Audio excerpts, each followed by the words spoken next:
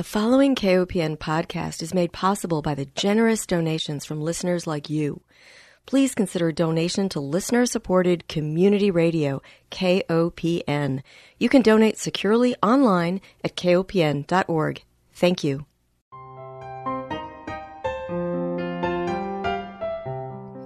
Hi, welcome to Food Sleuth Radio, where we help you think beyond your plate. I'm Melinda Hemmelgarn, a registered dietitian and investigative nutritionist on a mission to connect the dots between food, health, and agriculture and find food truth. And today I'm delighted to welcome my guest, Mr. Chris Jordan. He's an internationally acclaimed award-winning photographer and artist whose works are exhibited and published worldwide. Mr. Jordan's work helps us see the impact of consumer culture and the impact of our unconscious behaviors. He takes mind-boggling statistics, the numbers and data that we can't possibly get our heads around, and turns them into visual language to feel more deeply about the things that matter. He attempts to answer the big question, which is how do we change the behaviors that are killing us and our planet? And on a hopeful note, his images confront the enormous power of humanity's collective will. Welcome, Chris. Thank you, Melinda. I'm happy to be here with you. Before we dive into some of your work, and I want to take a look at some of the individual pieces that you've done, as well as your fabulous film called Albatross, I just want to dive in a little bit about your background. How did you find your work? What's the trajectory of your work into photography, and how did you find the subject matter that you focus on? Well, I came from a family of artists. My mom was a piano teacher and quite a successful watercolor painter, and my dad was a photographer. And so I was always surrounded by this conversation just about visual things. And my dad taught me photography from quite a young age, but I had a fear of failing as a photographer. And so I made a sort of side trip into a career in the legal business for a while before I finally, at the age of 38, I found the courage to do what I love. Wow. So what kind of law did you practice? I was a commercial litigator, meaning that I worked in law firms and just like on big environmental cases and big insurance cases and like totally soul deadening, mind deadening, giant business law stuff. So when you were representing environmental issues, you probably had a little peek at what was going on environmentally. And were you representing the offender or the environment? Well, I did have a very deep peek into that whole world, and it was really chilling. What I was involved in is insurance litigation. And that's a strange whole business where imagine an environmental disaster happens, like an oil leak into the ground, and the company who did the oil leak is covered by insurance. And so they make a claim to their insurance company. And at the same time, there's a lawsuit by the state or the federal government to clean up the disaster. And I was involved in that kind of litigation representing the insurance companies. And it's the insurance company always doesn't want to pay.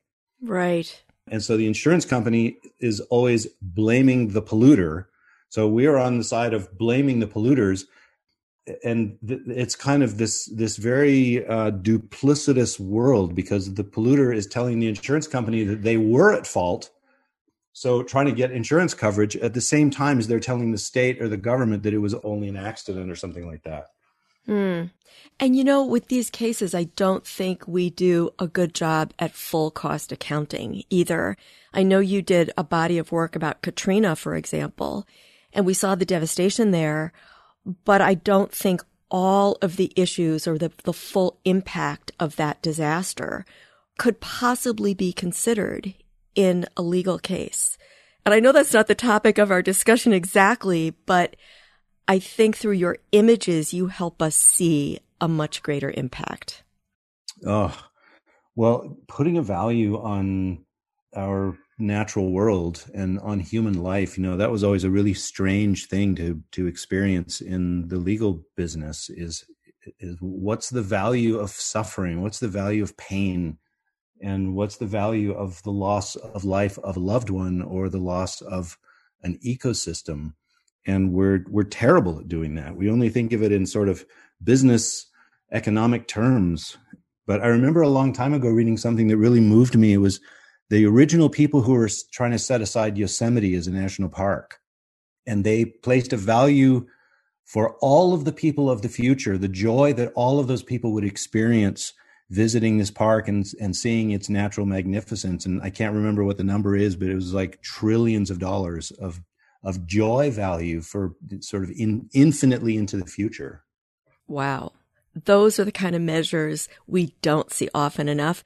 And to reflect on your work, the fact that we have these numbers, and being in the field of public health, I see numbers all the time, and I have tried to present them as well. Basically, and the eyes start rolling back. I mean, we just cannot get our heads around some of the numbers that you try to visualize.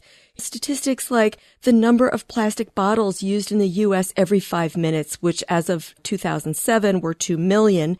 Now with COVID and the fear of germs, I'm sure that number has skyrocketed. But I really appreciate the fact that you attempt to do this in a way that taps on our emotions. Well, it's a fascinating thing to talk to brain scientists and sociologists who study the way we comprehend things. And humans can only comprehend numbers up into the thousands. But really, it's a much, much smaller number than that we actually feel something about. And there's a fascinating, a horrific study that someone did where they showed a group of people a photograph of one starving child. And they said, how much of your money would you give to save this one starving child? And the average number was about $50. And then to a similar group, they showed a picture of 2 starving children, and the number went down to $5. Wow. And to the same group, if you show any number of children more than 7, then the amount of money that they will give goes down to 0. And so there's a radical difference between how we comprehend the number 1 versus the number 2, or the number 7 or the number 10. And once we get into hundreds of thousands or millions or hundreds of millions, and then orders of magnitude above that, talking about trillions of dollars being spent on this or that thing, it's many orders of magnitude beyond our ability to comprehend. And if we can't comprehend it, then we don't feel anything about it. And in the absence of feeling, we're in a state of disconnection, and that's when atrocities can happen. Exactly. Well, I want to dive into different parts of your work over the years. But of course, I want to start with the albatross because it touches on what you just said about the one. You take us to Midway Island, and we see these magnificent birds, but by your camera lens focusing on individual birds and the contents of their gut, we see these little pieces of plastic that ultimately led to their death. And I don't know about you, but I can imagine like the bottle caps. How many times have I screwed open a bottle cap, even on a gallon of milk, for example? But I've not considered what happens to that bottle cap. And so you take us to the very intimate consequence of that single bottle cap, but times those huge numbers. Well, that was one of the really powerful things that I saw about Midway, that it offered an opportunity to face this global issue, this massive, incomprehensibly huge issue of global plastic consumption and global plastic pollution in the world's oceans, to face that on an intensely personal scale. And for the years before that, I had been traveling around and making photographs and making these large-scale artworks that tried to depict the enormity of these phenomena. And there was always a kind of disconnect that I was a little bit dissatisfied with when, as an individual, when we look at a global phenomenon, we feel so small and we feel so insignificant. Like the phenomenon is just so huge. It feels like one person can't make a difference one way or another. And I craved a way to face that on a very personal scale. And there's something about kneeling over those birds, kneeling over their plastic-filled carcasses as they lie dead on this incredibly remote island, the little handful of plastic that's inside their stomach tells the whole story. I didn't need like a Mount Everest of plastic to tell that story. Just those handfuls. It was like the tip of this vast iceberg just poking up in the most vulnerable and fragile and innocent place possible inside the stomachs of dead baby birds in their nests. Yeah. And I had seen your photographs years and years ago, but it wasn't until I listened to an interview that you did on a podcast, and then that led me to your website, and then I realized, oh my gosh, you've made this beautiful film free for all of us to see and move all of us to hopefully action. The other thing about this island, when I was watching the film, and we should probably let our listeners know that Midway Island is in the middle of the North Pacific Ocean, and it is, 2,000 miles from any landmass. And I kept thinking to myself, oh, he's going to be zooming in on this gyre of plastic. We're going to see where these birds are getting these pieces of plastic from. But instead, we never see the gyre. But you explain that actually these plastic bits are floating underneath the surface of the water. The birds dive in and retrieve those. And I keep thinking, oh my God, how are we ever going to stop this infliction? We keep on making plastic, despite the horrors that we see. And I also thought, I'll bet the folks that maybe make the plastic, either they haven't seen the after effects, or maybe they think that these birds are expendable. Oh, well, that you just raised a whole bunch of issues we could talk about for a few hours. I know.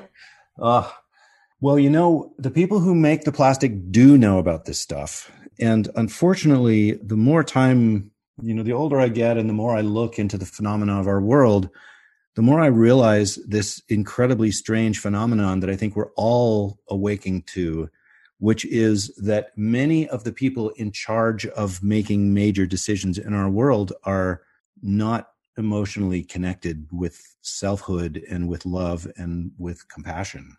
Mm-hmm.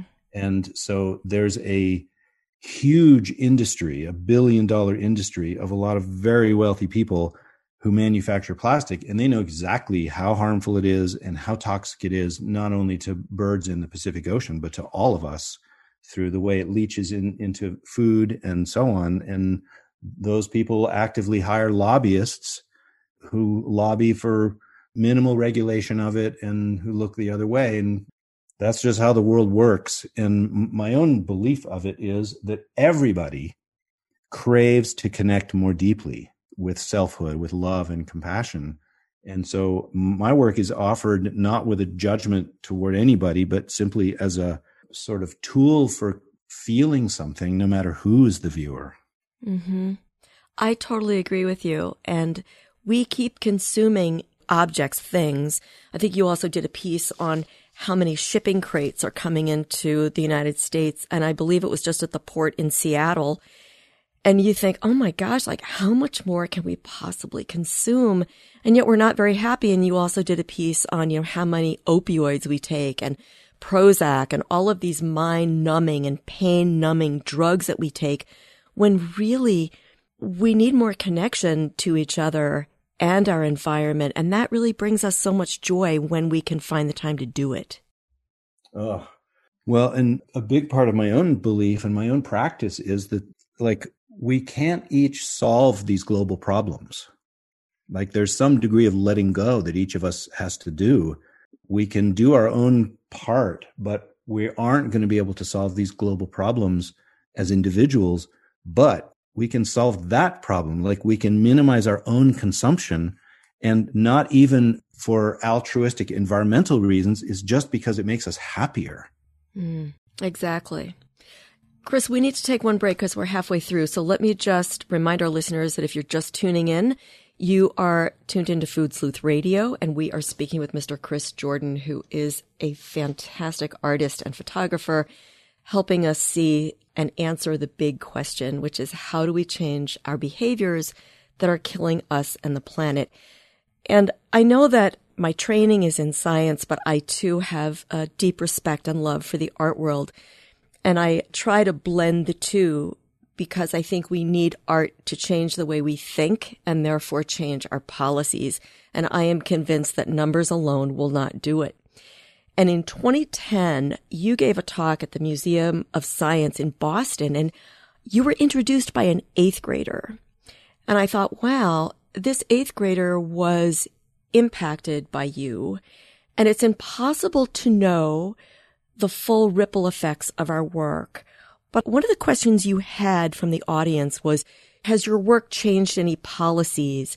And I wonder if you could speak to the power of art that you're aware of anyway, and if you've been contacted by some of the students that were in that audience or any other people who have seen your work and taken action because of it. Well, that was something that mattered to me a lot for a while early in my career. Like, I wanted to know if my work was making a difference. And of course, there's no real way to know other than just by anecdotal evidence of somebody saying it made a difference to me or it moved me or whatever. And it took me a few years to let go of that whole notion, because not only is there no way to know, and there's no way to ever measure whether it makes a difference or what a difference it made. And I have the sense that if someone comes and says that my work made a difference, probably that person had already, like, the cup was already just about full, and my work was the last drop that overflowed it. And so I got all the credit for it, but it might have been lots of other activists, lots of other conversations or influences in that person's life. And so the way I think about it is just, my job is just to do my work, and really it's my own personal journey. And the artwork, in a way, is an artifact of that, as it is for any artist.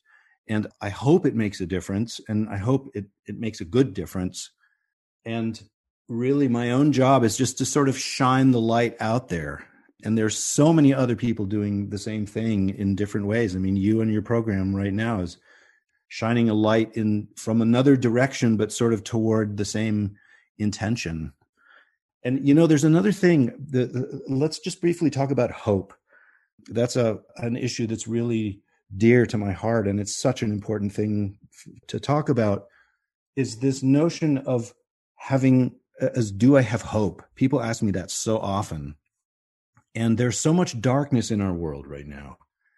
And I know there's a lot of people feel hopeless.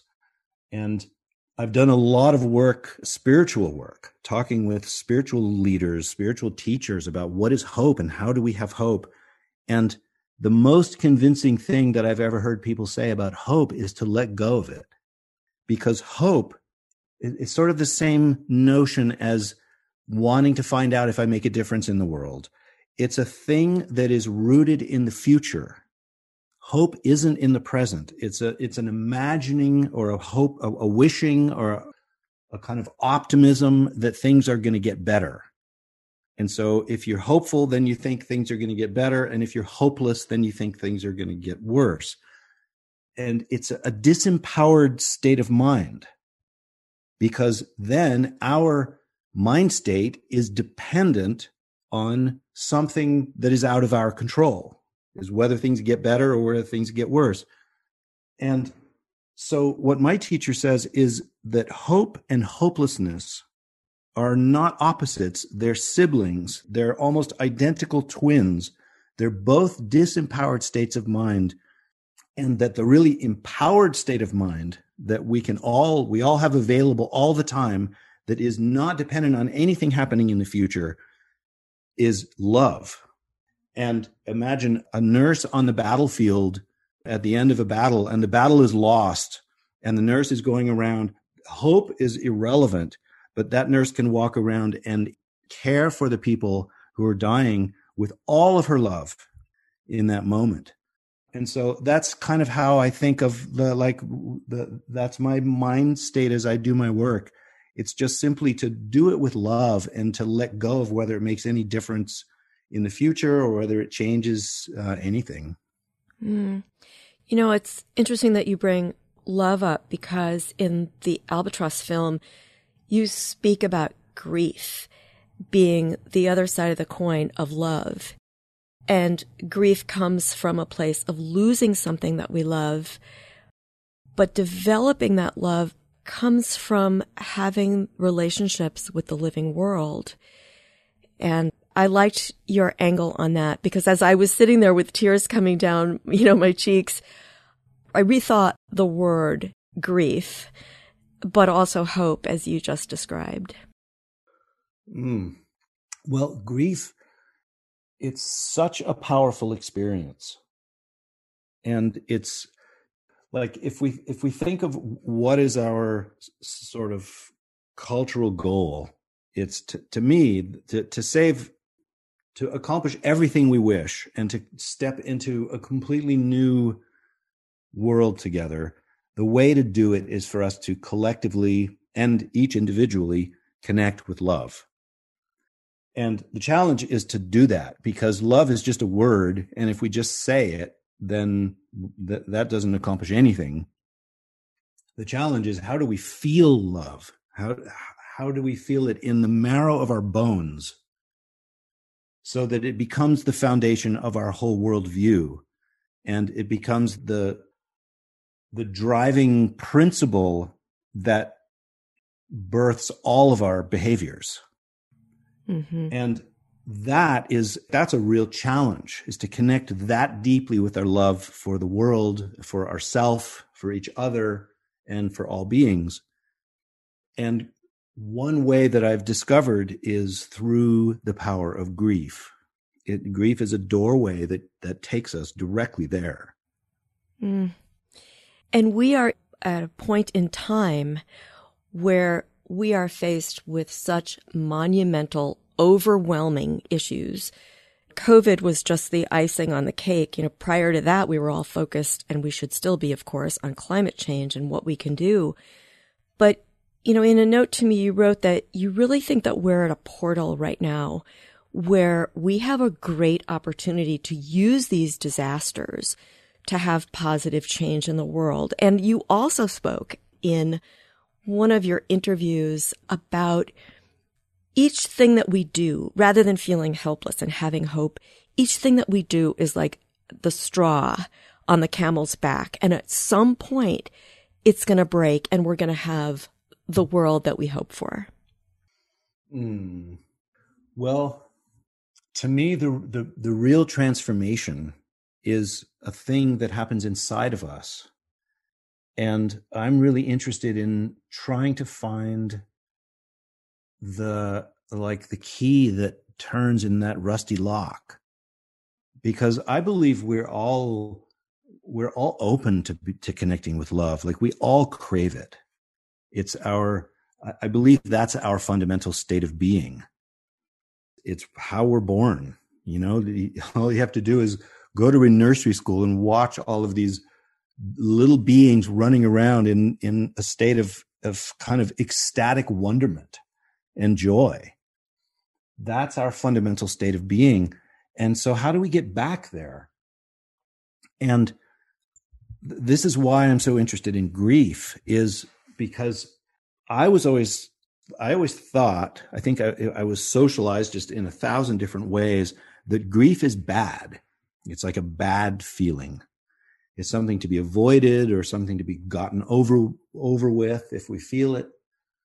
And I think as a culture, we are grief averse. We're afraid of grief especially because right now there's so much to grieve. There's so much being lost in our world right now, and each one of us is losing so much. And I think we live in a state of individual and collective fear, that if we allow ourselves to feel our sadness for all that is being lost in the world, that we will just become sad forever. Like, we'll be depressed, sad people from now on. And so we push our grief away, we hold it away, and we all kind of pretend to be happy and live as a kind of facade. And the problem with that is that grief, the part of ourself that feels grief, is the same part of ourself that feels love, because that's what grief is. Grief is is our loving self feeling sad that we lost something that we love. And so when we hold our grief at a distance, then the most essential state of our being, our loving self, is also held off at a distance, and we're in a fundamental state of disconnect. And that's why I believe it is so powerful and important for us to open ourselves to grief, like to liberate ourselves to grieve and take the risk of that sadness and see what happens to us. And what I discovered on Midway Island when I did that myself is that I didn't turn into a depressed, anxious, paralyzed person, that I felt more alive than I've ever felt. And a great power and joy kind of birthed itself inside of me to do that artwork and make that film. Mm. We just have a minute left, and I want to make sure that all of our listeners know that the body of work that you've done is available at www.chrisjordan.com. And in case anyone thinks or wonders why we are talking about this on a food, health, and agriculture program, it's because all of these environmental issues that you illuminate are connected to our food system and our own well-being. Chris, do you have, in the minute remaining, do you have anything that you want to make sure our listeners know? I think the most important thing to pay attention to is that my deeply held belief is that the most important piece of activism that any of us can ever do in the world is to heal our own heart. Like, that's where the transformative juice is. It's not out there. It's in here, inside each one of us. Very important message. And I have a quote from Bertolt Brecht that I love. He says, "Art is not a mirror held up to reality, but a hammer with which to shape it." And I think that your body of work is indeed actually both a mirror to reflect on our consumer culture and how it affects world populations, but it is indeed a hammer with which to shape it. And I hope that it does speak to our heart and move us collectively. There are many, many organizations that also give me hope, and that we really are not alone in this. We are working together to have the world that would be so much more enjoyable to live in. So we've got to close, unfortunately, but I want to thank our listeners for joining us. I want to remind everyone that Food Sleuth Radio is produced by Dan Hemmelgarn for KOPN Studios in beautiful downtown Columbia, Missouri. Most of all, I want to thank my guest, Mr. Chris Jordan, internationally acclaimed award-winning photographer and artist whose works are exhibited and published worldwide. I'll provide links to both your film and your website, and I invite all of our listeners to dive in. Thank you so much for your time, Chris. Oh, you're so welcome. Thank you, Melinda.